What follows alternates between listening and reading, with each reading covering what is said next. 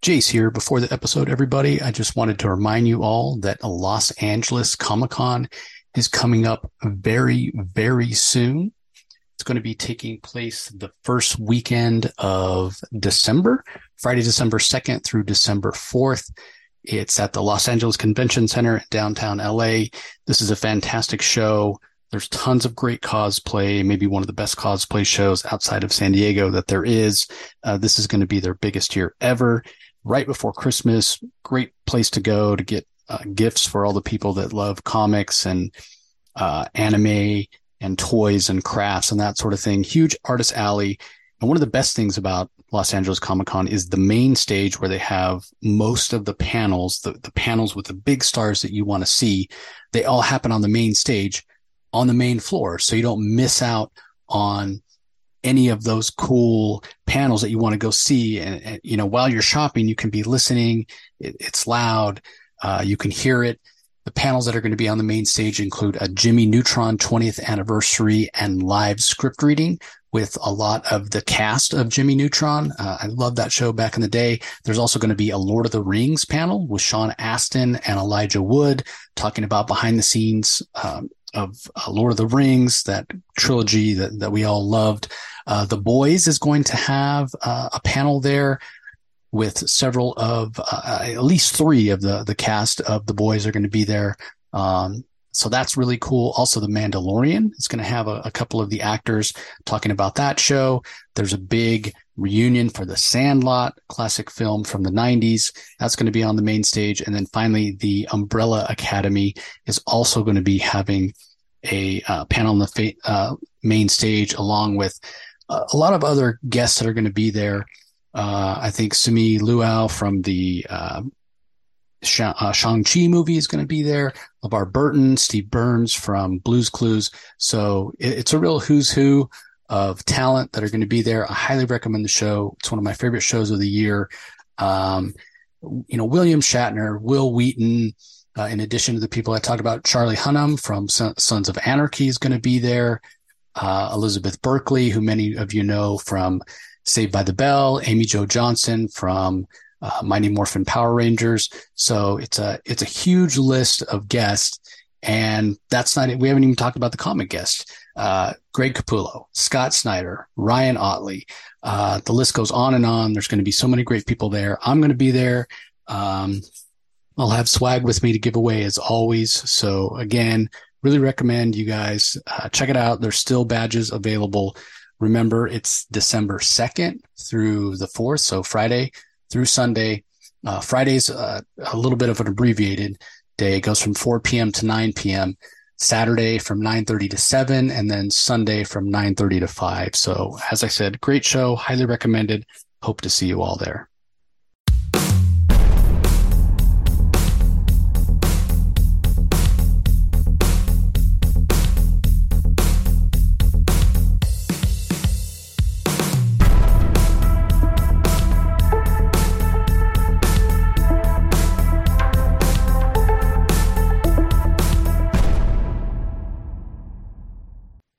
Hello, everybody. Welcome to another episode of the Comic Source Podcast. I'm your host, Jace. This is your weekly DC Spotlight. Apologies, Rocky was unable to join me. I'm really disappointed, too, because there's some really interesting titles out this week, both in a good way and a bad way. So I was kind of curious what his thoughts on some of them were. I guess I'll just have to talk to him about it when I get a chance, but kind of a little bit of a shorter week in a lot of ways, or maybe I should say a smaller week for DC. You know, a lot of times when there's that extra release date in a month, I suppose you'll say that there is, that fifth week, a lot of times you fill it up with annuals or specials or anthologies. And that's certainly the case with DC this week. There's an extra or a fifth Tuesday and a fifth Wednesday. So I kind of expect the same from Marvel tomorrow. So with that being said, 9 books to talk about, annuals, anthologies. I think there's only maybe 1 regular issue, maybe 2 regular issues. So anyway, let's go ahead and dive right in. First book I'm going to talk about is Superman Kal-El Returns Special. There's several stories in here. And Superman's been back for a while, so it doesn't necessarily feel like this is super topical. But again, it is an anthology focusing on Superman. The first story is Superman and Batman teaming up. It's written by Mark Waid. The art is by Clayton Henry. Colors are by Marcelo Maiello. Letters by Dave Sharp. And basically, it sort of plays out in present time, I guess you'll say. And it gives some context for Mark Waid's World's Finest run. We sort of know that that's been taking place in the past, but this really makes you realize that it is. There is somebody who is taking some insanity, some riots, some social unrest, if you will, from the past and bring it into the present in Gotham. And Superman shows up in Gotham. Hey, I know this is your turf. You probably don't want my help. But they end up fighting against this guy. And he's like some kind of musical note chaos guy. I don't know. I'd never heard of him before, but his name's Mr. Nobody. Mark Waid has a pretty big encyclopedic knowledge of the DC universe, so he probably pulled him out of Mothball. So it was an interesting enough story. I didn't really feel like anything special, to be honest. But it did, more than anything, show the friendship that Clark and Bruce have. So I appreciated that. Second story was called Superman's pal Jimmy Olsen in Friend in Need, written by Sina Grace. Art is by Dean Haspel. Colors by Trish Mulvihill. Letters by Dave Sharp. Keep in mind, Dean Haspel is a cartoonist, not necessarily a comic artist. So it's a little bit stylized. And I thought it was a really good story from Sina. It really showcases the relationship that Clark and Jimmy have, which is, in my mind, the best thing about these two. They're always friends. They're always care about each other. And Jimmy is such a great POV character for us. So I really appreciated how much he was really happy that Clark was back. He knew the importance of it. He talked a lot about, hey, just by being here, you elevate everybody on this planet. So again, fantastic job by Sina. And the Dean Haspel art is suitably bright and fun. So the next story is a team up with John and Clark. It's called Distractions, written by Marv Wolfman, actually. Art is by Jack Herbert, and art is absolutely fantastic. Herbert's quickly becoming one of my favorite artists. Colors are by Alex Squarmus, and letters by Dave Sharp.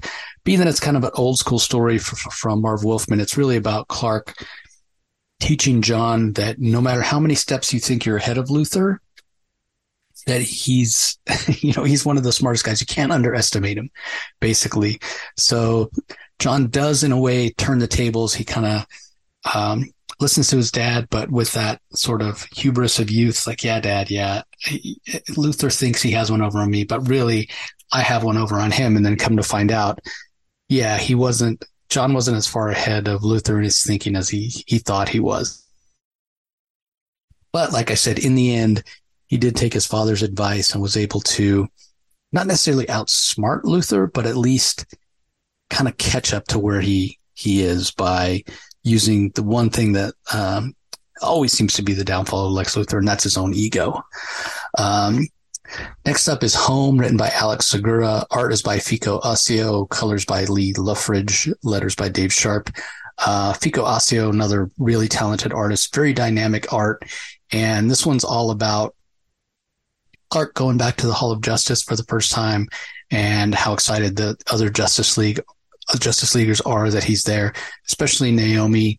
And they kind of do a walk through the league, and they're looking at a lot of the mementos, the trophies, and it just shows Clark how important it is that he's back, and not to take his friends for granted. So I enjoyed that. And that one ends with Clark being teleported away, which is right before Superman's or Justice League 75. So that kind of tells you that this anthology is really late in a lot of ways. So that's how it all finishes up. That's the final story. So it was okay.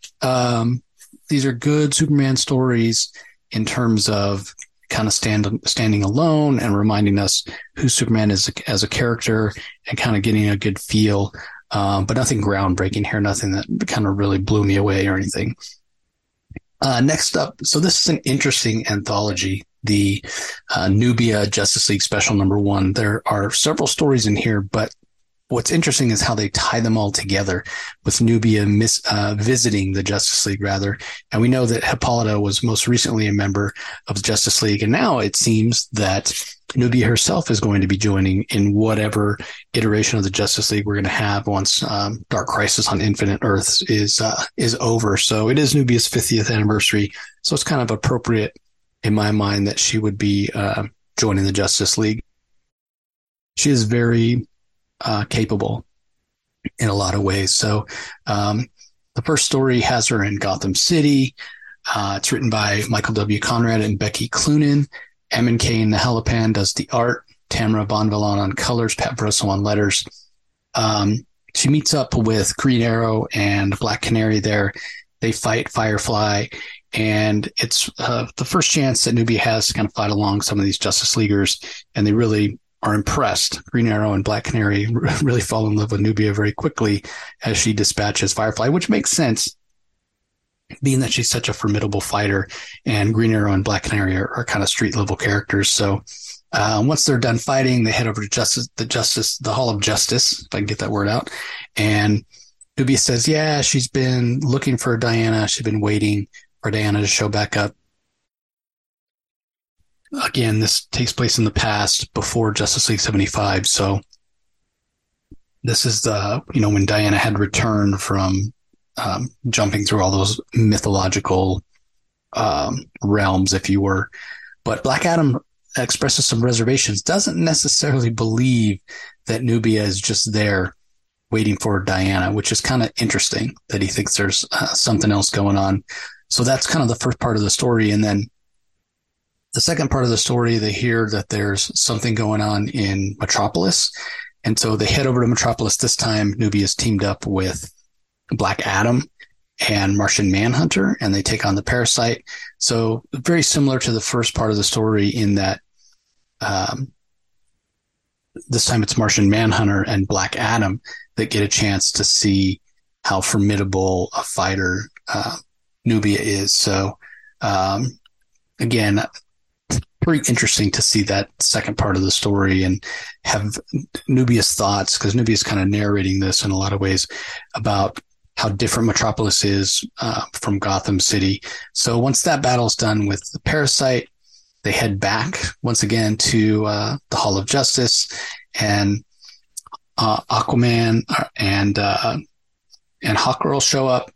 Aquaman, again, very excited to meet Nubia, especially being that she's royalty. He was previously the king of Atlantis.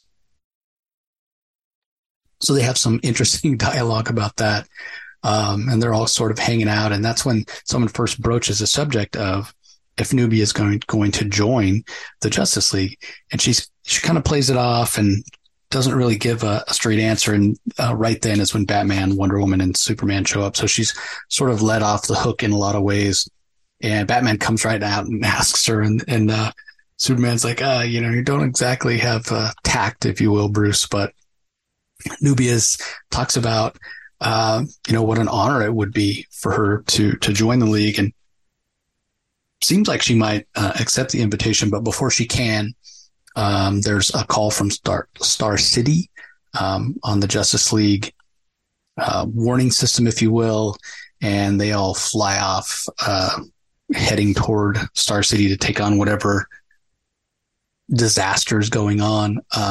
And apparently Nubia has agreed to join them because she's kind of leading them all, saying Justice League to arms, and talking about how she's got to believe in herself, and being a part of man's world is something she needs to experience. So it ends saying only the beginning of this first story. So again, I have to wonder, is this the Justice League we're going to get going forward? Because the last page is somewhat of a montage piece. And if this is the league that we get, it's a big league. And I can't ever remember there being two Amazons on the league at the same time, but we've got Martian Manhunter, Black Canary, Wonder Woman, Black Adam, Superman, Nubia, Batman, Aquaman, Hawkgirl, and Green Arrow. So 10 members. So I'm not sure who's writing that, if that's really the case, or who's drawing it.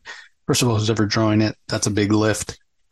It's also a challenge for the writer because you got to give everybody real estate on the page. So yeah, going to be interesting to see if that's the case. Second story in the anthology is Nubia just kind of out on the streets of Chicago, taking in the sights, trying to, again, fit into man's world. And it's kind of a generic story in a lot of ways. There's a giant octopus that shows up and attacks this like amusement park, and Nubia uses restraint and realizes that it's not this giant octopus's fault that it was taken out of its home. And so she does return it to the water and saves everybody. So the story's called I Am Nubia. It's written by Stephanie Williams, who, has worked a lot on Nubia over the last year. So she's certainly somebody who understands Nubia as a character. The art's by Aletha Martinez. Mark Morales does inks. Alex Guermas on colors. Becca Carey on letters. So this is kind of familiar in a lot of ways. And not sure what this means in terms of any kind of solo Nubia content going forward, because, again, it does seem like she's going to be joining the Justice League. So if you're a Nubia fan, this is probably a lot of fun seeing her interact with Justice League members. And then you get a little bit of the kind of same aesthetic with storytelling with the second story, which is much shorter. But again, not sure what it means for the future of Nubia, if she's really going to be a member of the Justice League. I guess we'll see. Up next, Blue Beetle Graduation Day #1, written by Josh Trujillo. Adrian Gutierrez is the artist. Will Quintana on colors. Lucas Gattoni does the letters. I'm not really I haven't read a lot of the Jaime Reyes Blue Beetle. Ted Kord's the Blue Beetle that I prefer. I honestly just don't know that much about the Jaime Reyes Blue Beetle, even though I read his new 52 series, at least the first 4 or 5 issues, but honestly, it wasn't very memorable because I don't remember it. And I'm not even exactly sure what his powers are. I know the Scarab is kind of this alien armor that attached to him, and sometimes it can sort of take over. He has something to do with the alien race called the Reach. But this is written by a Latino writer, Josh Trujillo, and technically it's a very good comic. The art is gorgeous. It's really, really awesome, dynamic art. But it does sort of lean into kind of these Latin ideas of or themes of really strong family, and I don't want to say machismo, but I don't know. I just felt that the adults in the story were very heavy-handed when dealing with Jaime, which I can speak from experience is sort of very Hispanic in a lot of ways. So I'm really curious. As part of why I was hoping Rocky would be here. But I also need to talk to some other readers I know who are fans of Blue Beetle and get their impression on this, because I don't know, it felt a little off to me. I mean, basically the story is Jaime's graduating from high school, but he's not going to college. So his parents are like, well, you're not going to live here rent free if you're not going to school, so you need to get a job. They're sending him off to Palermo City to work at his aunt's restaurant, I guess.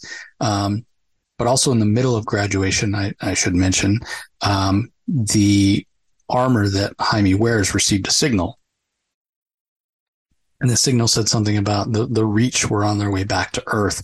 And, they kind of ran out. He ran out in the middle of graduation because the armor sort of took over. And then when he's back having a little bit of a graduation get together with his family, that's when Superman shows up and says, look, you need to take a break. You need to handle your business. Stop being Blue Beetle. And this is all because Batman apparently also got that signal, and they don't really trust Jaime.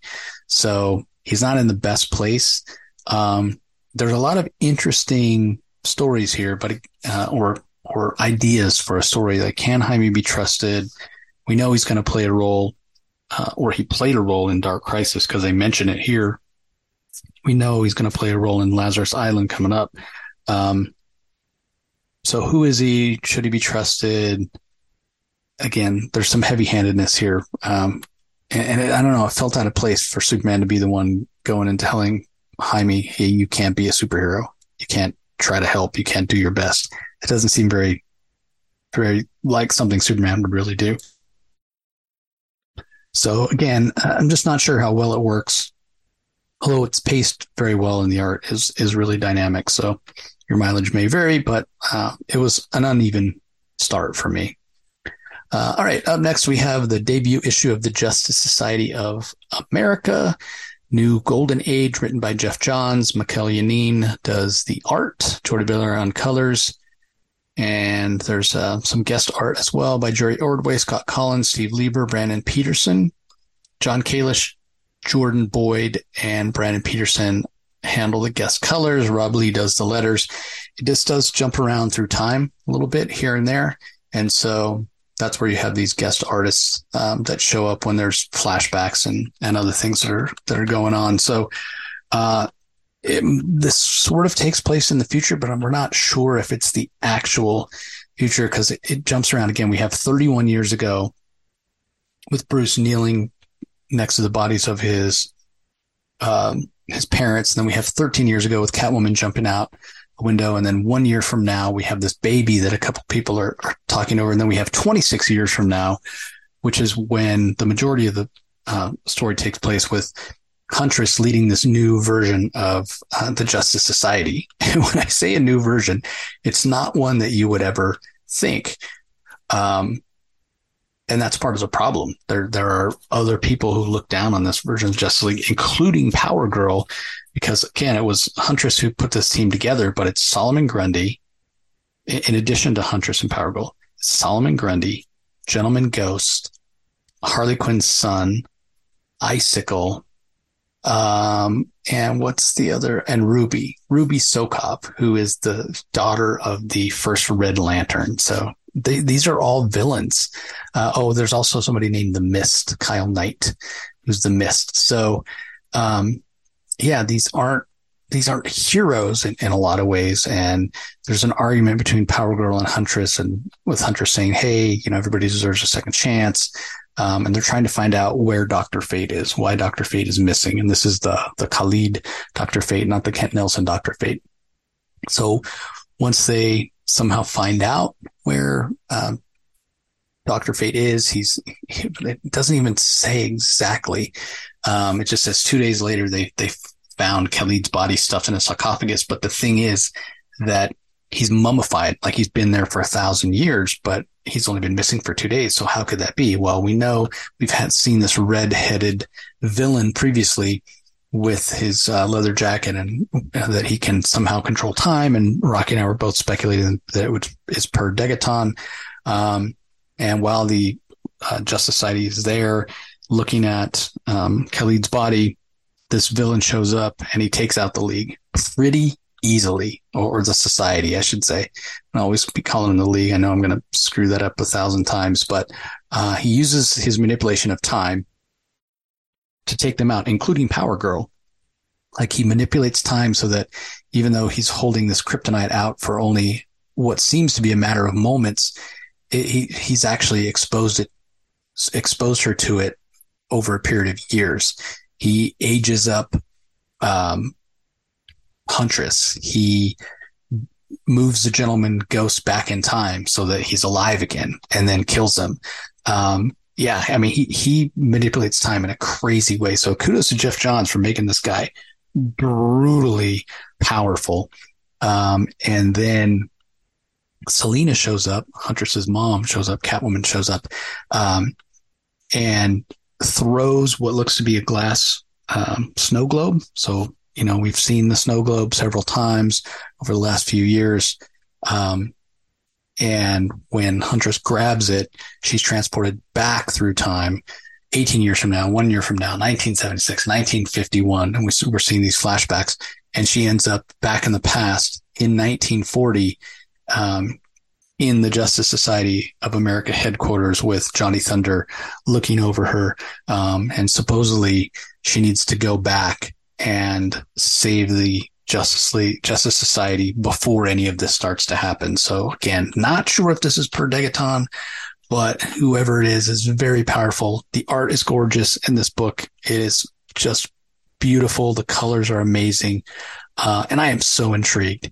I've never been that into the Justice Society. I've never read John's first run on the characters, but this feels fresh and new, and you don't need to have read anything that's going on in the main DCU. I think if you've read DC Rebirth, if you read The Button, if you've read the Jeff Johns stuff, that's enough. And even if you haven't read any of that, if you just read the Flashpoint Beyond and then the one shots, I think you'll be right where you need to be in order to understand what's going on. So I really enjoyed it. Again, another one of these books where I'm like, man, I really wanted to know Rocky's thoughts on it. I'm sure he would have wanted to do a special episode breaking it all down, but we've just both been so busy that we still didn't ever do the special episode we were supposed to do on the next Golden Age, or the new Golden Age, like we were planning. So maybe we'll get to that one of these days, because again, there's a lot to unpack in this debut issue. So, all right, up next we have Batgirls annual. It's Batgirls 2022 Annual 1 is how these annuals are titled.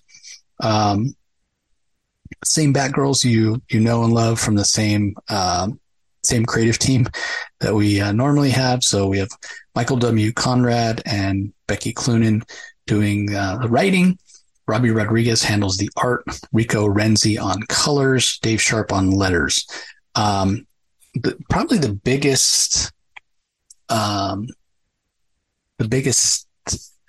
story point, I guess, or the most long-lasting thing from this is that Barbara Gordon's going to be moving out of the apartment that these three have been sharing, kind of the big studio apartment, and moving back into the clock tower.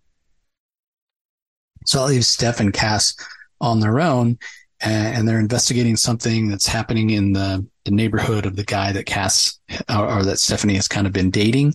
And she meets this strange woman whose cat was stuck in a tree and rescues the cat, and the woman gives her a coin.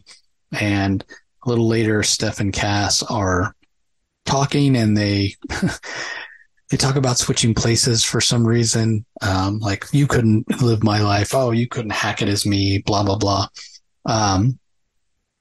And so they flip the coin, and it ends up landing on its side, which is obviously a bad omen. And they wake up the next day, and yeah, they Freaky Friday. They've switched bodies basically, and so they're trying to figure that out, while at the same time trying to find out what happened, who killed these neighbors of Steph's boyfriend, while also trying to figure out what the heck happened to them. And they talk to Barbara about it, and she's surprisingly not that worried about it. And then Shiva, Cass's mom, shows up, and Steph in Cass's body has to try to convince Shiva that she's actually Cassandra. And meanwhile, Cassandra in Stephanie's body gets ambushed. She gets drugged and stuffed in a trunk of a car to be taken somewhere. And we find out the person that's taking her is her dad.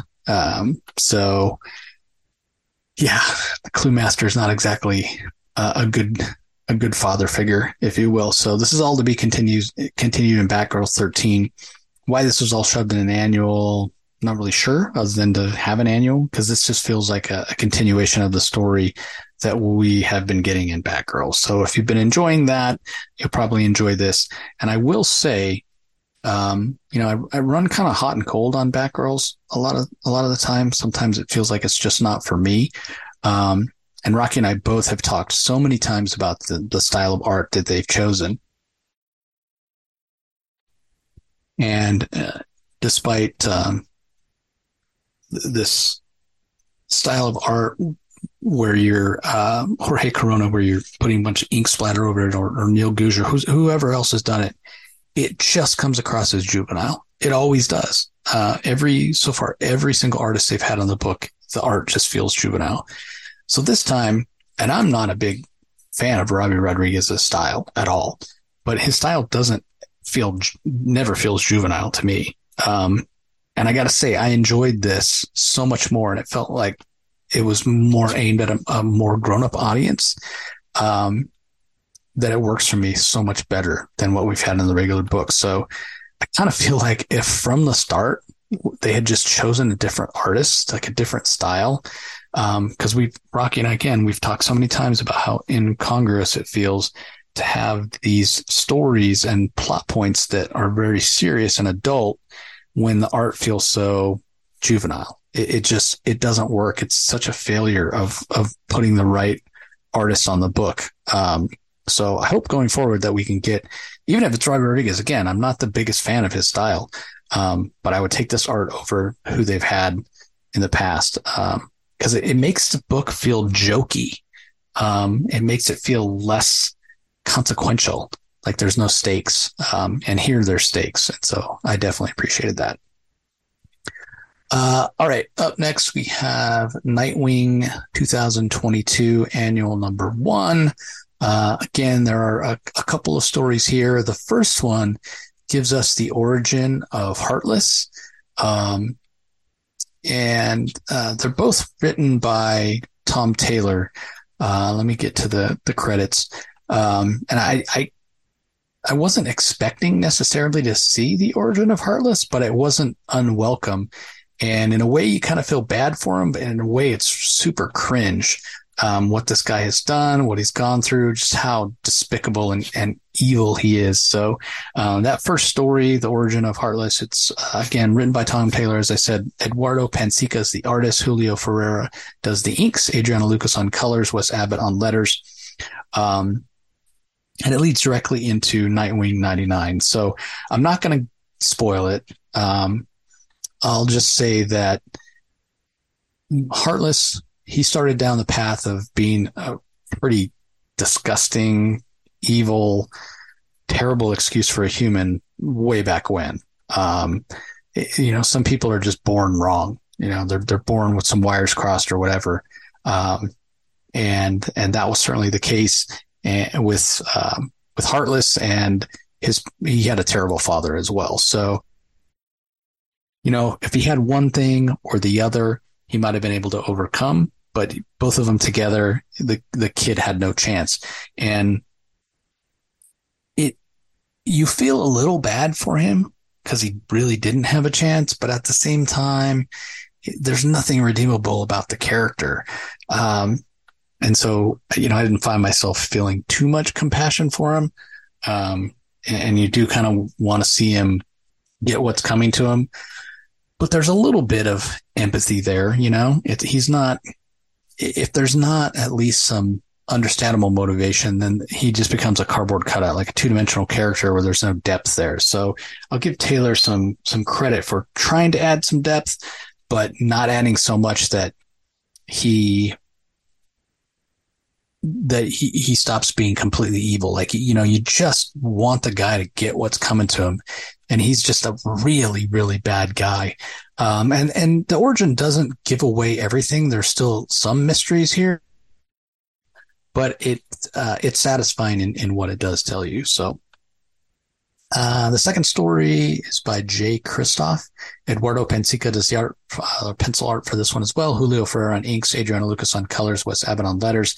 Basically tells us the story of Nightwing, or Dick Grayson, I should say, and Barbara Gordon going out on a date, and what Bitewing thinks about, wow, Dick is gone. He kind of has this dream that he's fighting crime himself, and then when Dick and Barbara get back, this fighting crime that he's been doing really was him jumping around the apartment, destroying things. So it was kind of fun. And then there is a third story written by C.S. Pocket. Anaka Miranda does the pencil art, Adriana Lucas on colors, Wes Abbott on letters. And it's basically a story about Nightwing training John Kent to fight. John comes to Nightwing and says, yeah, accidentally broke this guy's arm while I was trying to subdue him. So I need you to teach me how to fight so I'll know how to hold back. And so it's interesting in the context it provides to Dick Grayson and the way he was trained by Batman and how he chooses to pass on that legacy to others, but also in who John Kent is, how powerful John Kent is. Not to, beat that drum or sound like a broken record again, but it's a little bit of John earning his powers. So I did appreciate that, but it feels like if he'd gotten a normal chance to grow up, these are things he would have learned along the way. And I would have preferred that as opposed to him having to go to Nightwing to find out how to pull his punches and not, break people's arms accidentally and whatnot. So, it is what it is. It was a fun story. Overall, the Nightwing annual was really solid. That origin story that led it off being the best of the bunch. Okay. Up next, we have the Detective Comics 2022 annual #1. This is written by Ram V. Christopher Mitten and Raphael Albuquerque with Hayden Sherman are the artists. Lee Luckridge on colors, Darren Bennett on letters. I have mixed feelings about this. Again, it's a very well done comic in terms of technically, it's paced well, but we're going back. We're going back to, before Gotham was even Gotham. They call it Gotham, spelled slightly different. And, we're back in the 1800s, if you will. And that Gotham is Gathome, the city that, would become Gotham eventually. And, we're actually way back in 1776, actually, now that I look at it, even before the 1800s, when it's still just a settlement. And we see that the Orgum family has its roots in Gotham way back then. We see somebody who's very similar to Poison Ivy. We see someone who's similar to Batman. We see someone who's similar to Two-Face. And that's what I didn't like about it. This feels like a derivative story, right? So what are you telling me, that Two-Face and Poison Ivy and Batman are all echoes of characters that existed in the past? I just don't like that. I just don't. I don't like the idea. Okay, so Bruce Wayne's parents were murdered and he went on his international travels and he learned everything he needed to learn to be Batman. And then he couldn't figure out, what was the next step? How do I fight crime? And, the bat flies through the window and he's inspired and whatever. This cheapens that. No, he wasn't a bat through the window. It was this other guy way back when in the history of Gotham in its earliest beginnings that dressed like a bat. I don't care for it. Poison Ivy way back then, it's like, I get it, right? Like you're writing the stories, you're a new writer, you haven't had a chance to write Batman before, and you want to put your mark on it, and you want to go back in the past and tell this story that's set in the late 1700s, and it's got its roots in American Revolution and all that kind of thing, because it's cool. It's a cool idea. At least you think it is. But again, I feel like when you go back and do this, going back 200 years, 300 years to the past, 250 years, whatever it is, and have echoes of characters that appear in the future, it doesn't make sense, right? Like, how many times, and I've talked about this a lot, how many times is something going to happen in the past that Bruce, who's supposedly, one of the smartest guys in the DC universe, doesn't know about? The Court of Owls hid under his nose for years, decades, and he's supposed to be the world's greatest detective. What? Now are you telling me he's the world's greatest detective, but he didn't know that there was this Two-Face analog back then? There was a Batman analog back then? It doesn't make sense. It doesn't make sense. I don't like it. I don't like that there was a Poison Ivy back then. I don't like that there was a Two-Face. I don't like that there was a Batman. Just tell your story now. You don't need to be throwing this stuff like it. There's no reason for it. I mean, to make it interesting, I guess, because if you're just telling the story of Orgum family back then, political machinations, it's kind of boring. You're probably right about that. So maybe don't tell that story. Tell a different story. I don't know. I didn't like it. I didn't like the fact that there are these modern day characters that have analogs in the past. And this isn't Elseworlds. Like, this is regular canon. So I don't know. Maybe your mileage may vary, but I really dislike this. And again, really wanted Rocky's opinion on it, but I guess we'll have to wait and see. I'm not going to talk about any of the story beats or anything in this because honestly, it's not. There's nothing to it. It's a paint by numbers, very generic story. It establishes that the Orgum family tried to take over Gotham, way back then, and Batman stopped them, but not really Batman, but the Batman of 1776. Like, yeah, it feels Elseworlds, right? All right, moving on.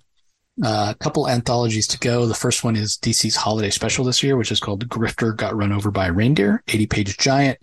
A lot of stories here. Superman and Wonder Woman and Rudolph the Red-Nosed Dog, written by Stephanie Williams. Art is by David Lapham. Colors by Nick Filardi. Letters by Travis Lanham. Frankenstein, Agent of Shade, and Last Christmas, written by Dave Welgos. Art by PJ Holden. Colors by Mike Spicer. Letters by Pat Brosso. Harley Quinn and Eight Crazy Nights, written by John Layman. Art and color by Juan Doe. Letters by Farron Delgado. They have Hawkman and Hawkwoman in Home for the Holidays, written by Kevin Scott. Art is by Fico Ossio. Colors by Sebastian Cheng, and letters by Josh Reed. Black Canary and John Constantine in Not So Silent Night, written by Max Bemis. Art by Pablo M. Collar. Colors by Ivan Placencia, and letters by Dave Sharp. Batman in Memories and Forfeits, written by Scott Bryan Wilson. Art by Skylar Patridge. Colors by Romulo Fajardo Jr., and letters by DC Hopkins. Animal Man in Do You Hear What I Hear, written by Michael W. Conrad. Art by Christopher Mitten. Colors by Brennan Wagner, and letters by Becca Carey. And then finally, Grifter in How the Grifter Stole Christmas, written by Derek Fridolfs. Art by Carlos Deanda and Dustin Wynn. Colors by Carrie Starchin and Dustin Wynn, and letters by Wes Abbott. So I'm going to go through them real fast. First story's fun. Superman, Wonder Woman teaming up. And this guy thinks he has a vision that this Rudolph-like dog, this dog with glowing red eyes and antlers, is going to ruin Christmas, and he attacks Krypto because he thinks Krypto is this dog that he saw in his vision. Obviously, Superman and Wonder Woman thwart him and save the day. So it's kind of a fun story. The second story is Frankenstein, Agent of Shade, fighting against this evil snowman named Freezy, who he takes on a journey, almost like a Christmas Carol type journey, and kind of teaches them the value of friendship and of living, because this Freezy snowman he's only around a few months a year, and he's very dissatisfied with his life, and in the end he maybe more than a Christmas Carol, maybe a cross between Christmas Carol and It's a Wonderful Life, right? And he realizes he does want to be around. He's only around a couple months a year, but at least it's at a time where people are happy that they're celebrating the holiday season.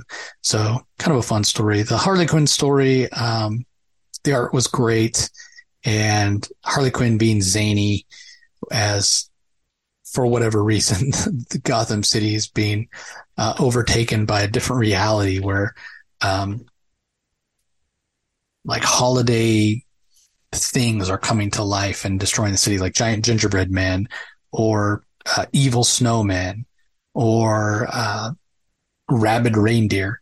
And then come to find out, when Harley goes out to investigate, she's got her own imp, Miss Trixelic. And Harley basically gives her a copy of this DC anthology special, Grifter Got Run Over by a Reindeer, and she reads it and learns about the true values of the holidays. And so she dismisses all of her she's not from the fifth dimension. She's from the fifth and a half dimension, I think she says. So she dismisses all that and says, I'll see you later. So I guess, it's getting pretty cheap to have your own fifth dimensional or fifth and a half dimensional imp these days. So the Hawkman Hawkgirl story is sort of two different stories of these characters reuniting. The art by Fika Osio is really dynamic and really beautiful, and the colors are really beautiful as well. It's nice to see them together. We have two different Hawkgirls right now. We have Shira and we have Kendra. It'd be nice to have a Hawkman book, and we know there's one coming. It's one of the ones that hasn't been announced yet, but I hope it has Hawkwoman. Maybe we'll call her Hawkwoman instead of Hawkgirl. Hawkgirl can be Kendra. Have Hawkwoman, Shira, and Carter or Qatar, whatever you want to call him, Hawkman, and have them together. Like, it's been a long time since we've had them together. They belong together, and the story is a great reminder of that. So, love that Kevin Scott did that. The Black Canary and John Constantine Not So Silent Night. Oh man, this thing was rough. It's got so much dialogue. There's hardly any word balloons, but it's just the art is practically covering, or the art is practically covered, I should say, by these dialogue boxes. It was almost unreadable. It was so bad. And the whole thing is that the premise of the story is Darkseid. It's in the future, and Darkseid has kind of taken over the earth and brainwashed everybody. So there is no music. Like, whenever anybody goes to sing, the only word they can say is Darkseid. So it's like Darkseid, Darkseid, Darkseid. That's a not interesting idea as it is. And then and that's how everybody talks. Like, the only word anybody can say is Darkseid. So I guess maybe there might be some seed of a story there, but this isn't the way to do it, because again, there is so much expositional dialogue. It felt like homework. It just was so difficult to read. And it didn't make sense. And I really wish I hadn't read it. I gotta be honest. It was that bad. So again, another one I'm real curious to know what Rocky has to say about that. The Batman story, Memory and Forfeits by Scott Bryan Wilson and Skylar Patrid is pretty funny. It's basically a 12 Days of Christmas story.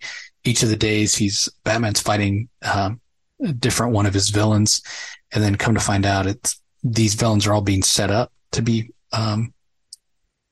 captured by Batman by another one of his classic villains as a gift to him. So if you're a Batman Catwoman fan, you'll definitely enjoy that. Do you hear what I hear? The Animal Man story. There's not much to this one. That's not to say it doesn't have any emotion or feeling, because it certainly does. It's the first Christmas that Animal Man is spending since his son passed away. And so it's pretty poignant for him and his family. And it's a reminder of those that are no longer with us when the holiday season comes around, and how hard that can be. So I appreciated the lesson from Michael W. Conrad. The last story is pretty fun. It's basically a Wildstorm story. How the Grifter Stole Christmas. The art is fantastic from Carlos D'Anda and Dustin Nguyen, and it's Grifter being Grifter. You know, he's manipulating people, and he's being who he is, and it's a lot of fun, and you get to see a lot of Wildstorm characters that you may recognize, like Fairchild and Maul and Warblade and Grifter and a bunch of other characters. So that one was pretty fun as well. All right. Speaking of Wildstorm, the last book that we have is another anthology. It's the Wildstorm 30th Anniversary Special. Again, this is another book that was supposed to be out quite a while ago, but I'm glad it's here now because it was fantastic. There's a Deathblow story by Brandon Choi. Jim Lee is the artist, Alex Sinclair on colors, Dave Sharp on letters. There is a Gen X story, Generation Millennial, writer and penciler J. Scott Campbell. Scott Williams handles the inks on that one. Peter Steigerwald does the colors. and the letters are by Carlos M. Mangual. Requiem from Warren Ellis. As the writer, Brian Hitch is the penciler, Paul Neary does the inks, Laura Martin on colors, and Josh Reed on letters. The Only Constant by Christos Gage as the writer, Dustin Nguyen, artist Randy Mayer on colors, and Seda Temofonte on layers. Backlash Story, written and drawn by Brett Booth, inks by Norm Ratman, Andrew Dahlhaus on colors, Travis Lanham on letters. Better Days from Dan Abnett. Neil Gooch handles the art, Carrie Strachan on colors, and Wes Abbott on letters. There's a Grifter Story by Matthew Rosenberg, Stefano Landini on art, Rain Barretto on colors, and Farron Delgado on letters. City Boy and the King of Cities from writer Greg Pak. Minkya Young is the artist, Sunny Gao on colors, and Wes Abbott on letters. Building a Better Bomb by Ed Brisson. Mike Anderson does the art, Hi-Fi on colors, and Troy Petrie on letters. In Service of None by Matthew Rosenberg. Jeff Spokes is the art and colors, Farron Delgado on letters. I Am Stronger by Megan Fitzmartin, Will Conrad on art, Romulo Fajardo Jr. on colors, and Wes Abbott on letters. And finally, Zealots, Joshua Williamson on the writing duties, John Boy Myers does the art, Sebastian Cheng on colors, and Wes Abbott on letters. There's some great covers here as well from a lot of real classic, Wildstorm people. Jim Lee's got a cover. We've got Brian Hitch on a cover. We've got J. Scott Campbell on a cover. Lee Bermejo does a cover. We've also got, who else? Joshua Middleton does a cover. Soya Maki does a cover. So some great covers, a little forward by Jim Lee. And then we get into the main first story, which is a Deathblow story and classic Jim Lee art. Like from the first page, who's drawing it. And it's kind of bookends. There's a second Deathblow story I'll get to, but this is kind of almost an origin story in a lot of ways, or establishing. Like if you don't know who Deathblow is at all, you can read this and understand who Michael Cray is, which is pretty interesting. But it's a relatively short story, and it was enjoyable. And again, I think because you have the second Deathblow story where things kind of get turned on their head, it makes this one a lot more interesting. The Generation Millennial one by J. Scott Campbell, it's fun. It's you get to see all the old Gen 13 members. So if you're a fan of them, they're here. They act like you remember they are, but it's pretty short and kind of jokey. So in that way, it works. The Jenny Sparks story, the one that's written by Brian Hitch, with Warren Ellis writing. Again, if you were a fan of The Authority from Warren Ellis and Brian Hitch, you will enjoy this. It's kind of a trip down memory lane, but there's not anything new here. So if you are looking for something new, you're not going to find it here. But it is fun to look back. I mean, this is a celebration of 30 years of Wildstorm. So I kind of feel the same way about the Only Constant from Christos Gage and Dustin Nguyen. This is Dustin Nguyen handling the pencils, Richard Friend inking him, as opposed to the watercolor style that he has now. So that was almost the most nostalgic thing for me, seeing Dustin Nguyen, kind of the old traditional style of art, as opposed to the watercolors he does. But it's Marlowe and it's John Spartan, and it's kind of a reminder of who the Wildcats were and are and why they did what they did. So I did appreciate that. The Backlash story felt like Brett Booth never left the character. It's dynamic.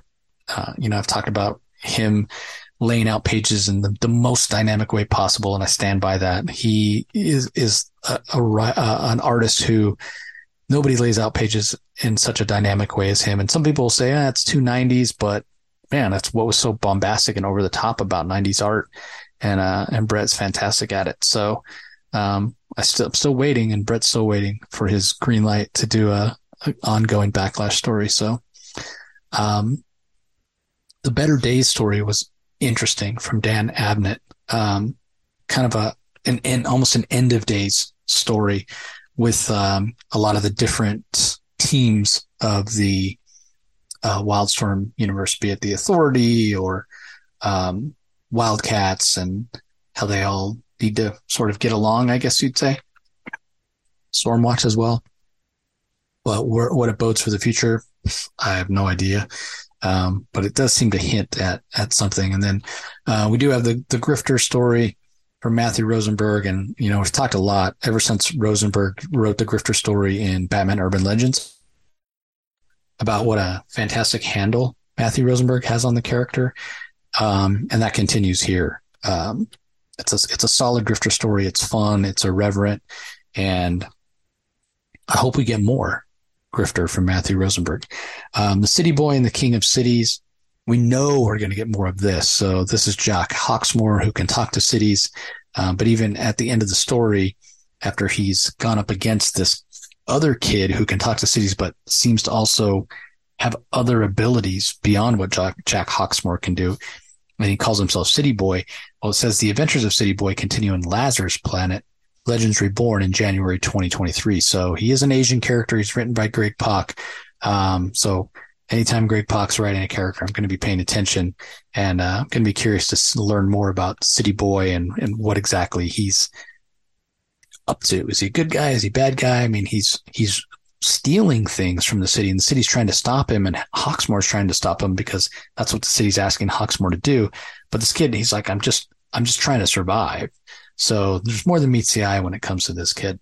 The next story, which actually is bringing in more elements of the regular DCU, more so than a lot of the others, because we get Director Bones from the DEO, this Building a Better Bomb by Ed Brisson with art by Mike Henderson, hints at a new type of team, a new type of authority that will do the things that the Justice League haven't been willing to do. So basically this takes place at the time that the Justice League is missing, presumed dead. And, Director Bones says, with all due respect, part of the reason the Justice League is dead is because they weren't willing to take the steps that they needed to take. It was a revolving door. Somebody does something wrong, you throw them in Arkham. They escape, you capture them, you throw them in Blackgate. They escape, you capture them, and it's just rinse and repeat. And so he wants people who are willing to, take that next step, to the point where they even capture something called the Darkness Engine. And when they ask why, Bones says, well, if our intel is correct, once this dark engine's fully realized, it will be able to absorb all yellow radiation. So you know what that means, right? Like if Superman were to come back, they can keep Superman's cells from recharging. So interesting to see what's going to happen if we're going to get more of the story. I mean, it's Ed Brisson. I love Ed Brisson's art, or writing. It's fantastic. And at the end, it says to be continued ? So I guess we'll see. Next up is that second Michael Cray or Deathblow story that I was talking about. And we're getting kind of a new version of Michael Cray, a new version of Deathblow, rather than being just him and his body augmented, enhanced, immortal, unkillable, however you want to say it. We're now coming to realize that the essence of who Michael Cray is, his knowledge as a soldier and his knowledge of tactics and all the experiences on the battlefield and everything he's gone through, are saved in this chip in a way. And so when one body is worn out, they just put the chip in a new one. And they're thinking it's more like a Bloodshot type thing, right? Like you're just transferring nanites, you're just transferring the inherent skills without the personality. But at the end, what Jacob Marlowe realizes is that Michael Cray is actually there, right? Each time it's transferred from one body to the next, that person's abilities and memories and what have you are brought along as well, but they're not a personality that's in control. Cray is the one that's in control. So it's a fascinating way to look at Deathblow. Written by Matthew Rosenberg. Jeff Spokes does a fantastic job on the art. I want more of this so badly. It is, not that Deathblow was ever boring, but he wasn't super interesting either because he felt a little derivative, right? Like kind of Punisher dialed up a little bit with, the ability to heal from any wound kind of thing. Take a little bit of Wolverine and mix with Punisher, and that's Deathblow. This is something so much more and more interesting to me. So I did enjoy it. The Together story, Megan Fitzmartin and Will Conrad on art. It's a Midnight and Apollo story and just shows their relationship. The art by Will Conrad is really fantastic, but just shows how much these guys care about each other and how much trauma Apollo is still dealing with from basically being killed on Warworld. And so their story is going to be continued in Dark Crisis on Infinite Earths #7, according to the end of that story. And then the last story, The Zealots, that we have here by Joshua Williamson and John Boy Myers, is basically Zealot and her sister Angel Breaker. The John Boy Myers art's really great here as well. And basically them fighting and hinting at a reconciliation and hinting that they may be looking to train others for some sort of mission where these others are going to get swords as well, because we see several characters from the DCU, once the sisters kind of get over their argument and over their own sword fighting, to take on whatever challenges come next. And the DC people that we see Hawkgirl, we see Katana, we see Cassandra Cain, Batgirl, we see Cheetah, Big Barda, Catwoman, Starfire, and Wonder Woman.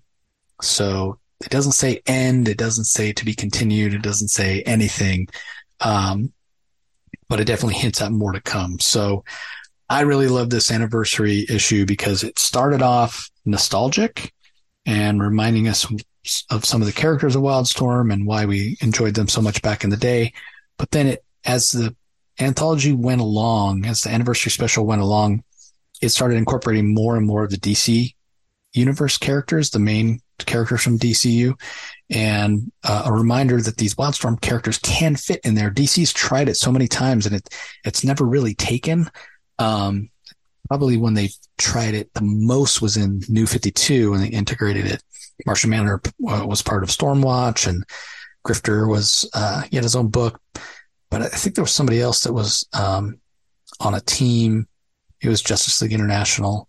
But anyway, it's worked with varying degrees of success. But one of the things that has been shown with what Matthew Rosenberg has been doing lately is that when it's done right, it definitely works.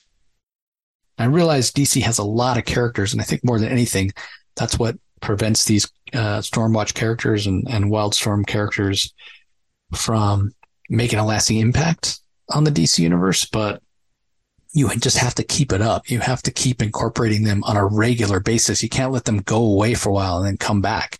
That's when it doesn't work, because when you look at the past, DC has integrated other characters. They've integrated characters from Quality and from Charlton, and from Fawcett, but you have to keep it up on a regular basis. You got to stick somebody from the Wildstorm universe on the Justice League and just have them there for a long time, like they did with Blue Beetle, right? Like people don't even realize now that Blue Beetle wasn't originally a DC character. You got to do that with these Wildstorm characters. You need to give them regular titles, and you need to keep them showing up on a regular monthly basis and have them tie in, have them show up in crossover events.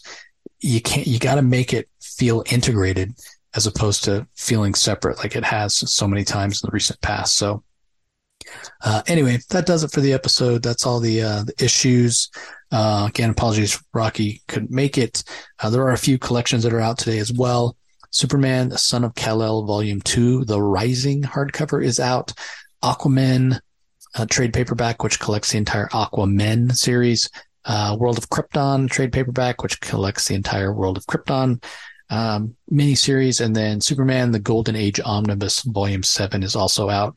And finally, I'll mention that the Blue Beetle graduation special, or graduation first issue, it comes out. There's an English version and a Spanish version. So if you do speak Spanish or prefer to read in that language,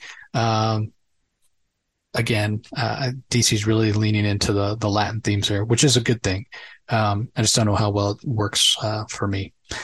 Anyway, that's going to do it for this episode, everybody. Appreciate you all listening as always, and we will talk to you next time.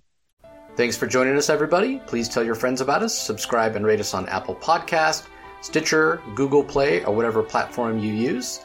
The ratings really help with our visibility and our ability to reach new listeners, especially 5-star reviews on Apple. Also, be sure to visit us at lrmonline.com to join the conversation, access the show notes, and discover all our other great pop culture content. If you want to email us, the email address is thecomicsourceblog@gmail.com, or you can follow us on Twitter, twitter.com/thecomicsource. Do a search for The Comic Source on Facebook and Instagram to follow us on those social platforms. All three spots are great places to find out when we release new episodes, as well as follow all our convention coverage. The Comic Source is a member of the LRM Podcast Network, so when you visit the site, be sure to check out some of our other podcasts like Los Fanboys, our official movie and TV podcast hosted by Joseph Jammer Medina, Netflix and Chill, hosted by Nick and Carrie, covering a wide variety of film and television topics with Game of Thrones and Star Wars as particular favorites, and finally Mike and Mark's Marvelous Adventures, as these two former athletes share their love of sports and geek culture by chatting about anything and everything sports and geek related. So once again, we want to thank everyone for listening, and we'll talk to you next time.